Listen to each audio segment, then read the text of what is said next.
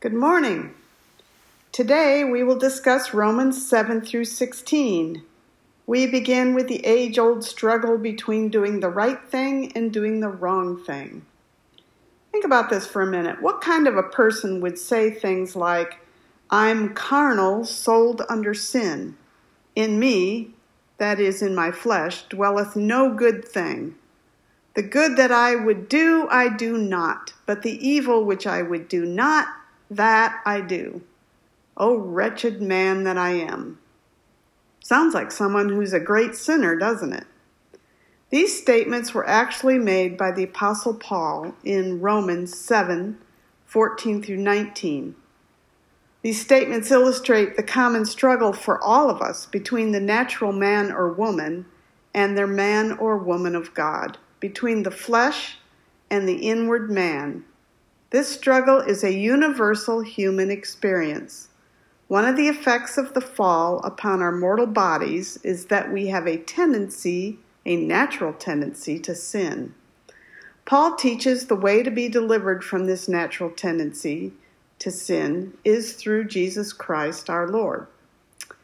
There is therefore now no condemnation to them which are in Christ Jesus. Walk not after the flesh, but after the Spirit. And that was a quote from Paul. Elder Russell M. Nelson spoke of trials related to our physical bodies. Not an age in life passes without temptation, trial, or torment experienced through your physical body. But as you prayerfully develop self-mastery, desires of the flesh may be subdued. And when that has been achieved, you may have the strength to submit to your Heavenly Father, as did Jesus, whom said, "Not my will, but thine be done." When deepening trials come your way, remember this glorious promise of the Savior.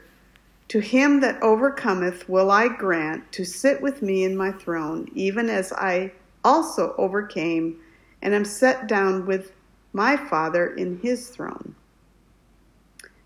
From our earliest memories, we can remember learning and singing, "I'm a child of God."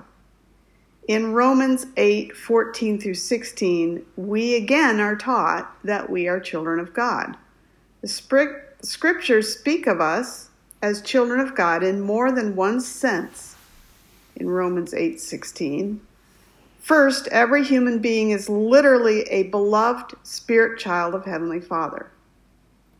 Second, we are reborn as children of God when we enter into a covenant with Him by exercising our faith in Jesus Christ, repenting, being baptized, and receiving the Holy Ghost.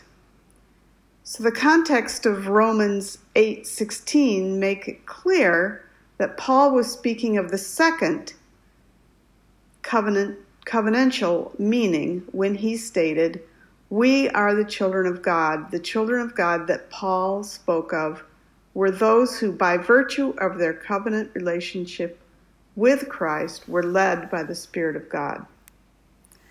The companionship of the Holy Ghost is God's assurance that we are His covenant children, and that if we are faithful, we will one day be glorified together with Jesus Christ. The blessings Paul discussed in Romans 8, blessings such as being heirs of God, the Spirit's intercession on our behalf, and the full manifestations of God's enduring love, are enjoyed by God's covenant children, but not necessarily by all of His Spirit children. Do you see the difference?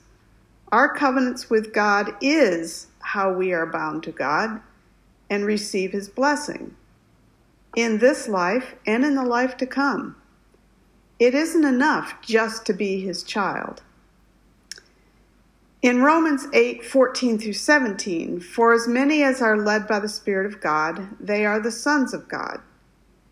For ye have not received the spirit of bondage again to fear, but ye have received the Spirit of adoption, whereby we cry, Abba, Father. The Spirit itself beareth witness with our spirit that we are children of God.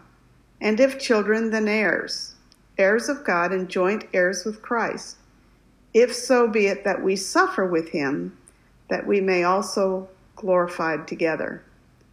Now, maybe you didn't know in relationship to the scripture I just read where it talked about, but ye have received the spirit of adoption. Maybe you didn't know that Caesar Augustus, who was the ruler of Rome at the time of Christ's birth, was adopted by his predecessor, Julius Caesar.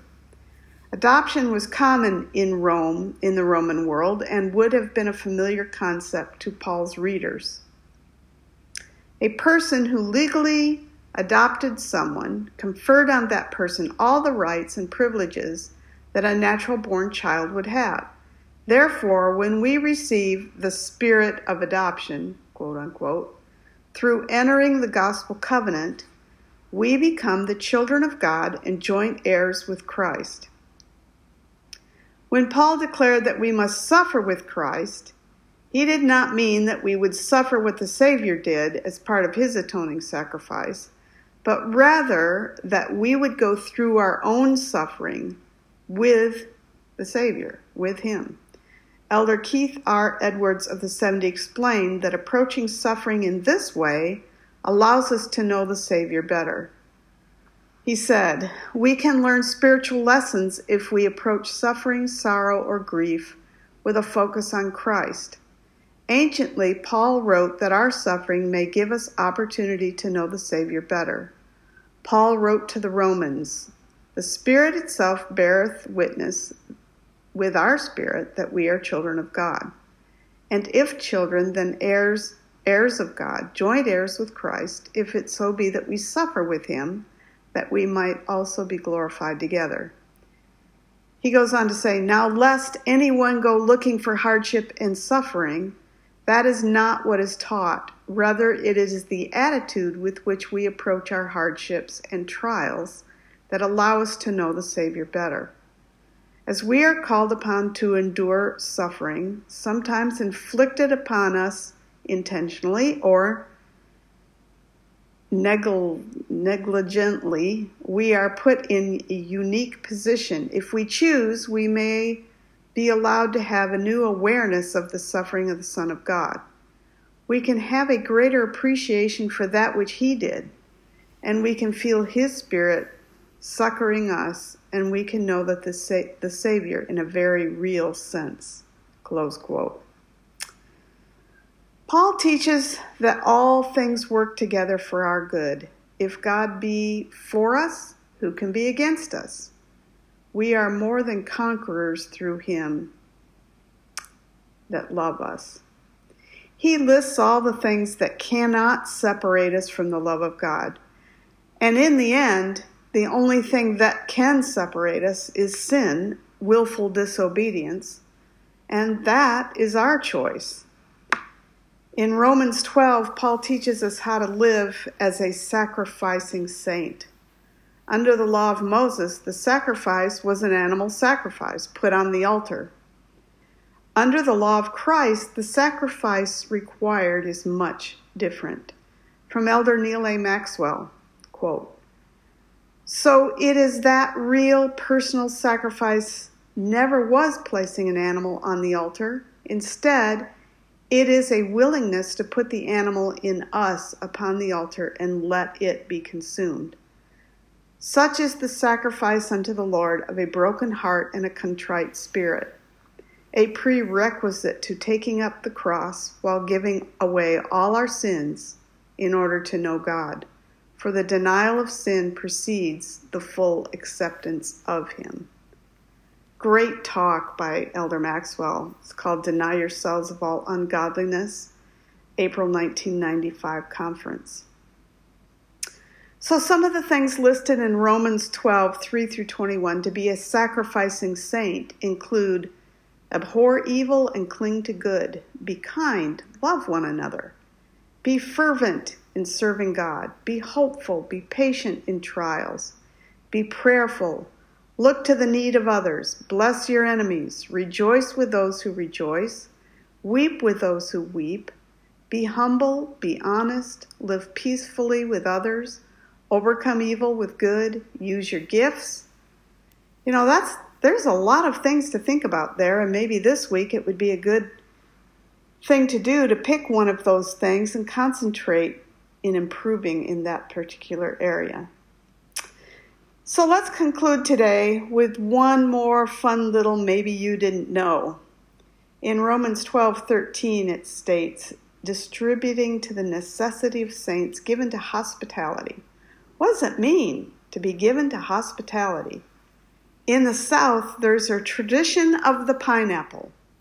I did a Google search and found in the southern U.S. states, pineapples are seen everywhere. The iconic pineapple is represented in popular culture, art, and even in architecture, from home decor such as brass door knockers, beds, wallpaper, welcome mats to business cards. The pineapple has been a symbol of hospitality since the days of the early explorers to the West Indies and Americas to the colonies. Now, why would that be? Well, way back in the day, pineapples were very expensive, so much so that a host might not be able to afford one, so they would rent one to have on the table when an honored guest arrived. Now, nobody ate the pineapple. It was just the symbol. It represented the willingness to sacrifice to extend hospitality, or to take someone in and provide needs such as food and drink to them. This can be thought of as the hospitality code. The concept is illustrated through Scripture and long back to Old Testament times.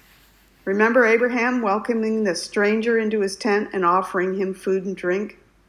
In Exodus 23:9, it says, also thou shalt not oppress a stranger, for ye know the heart of a stranger, seeing ye were strangers in the land of Egypt.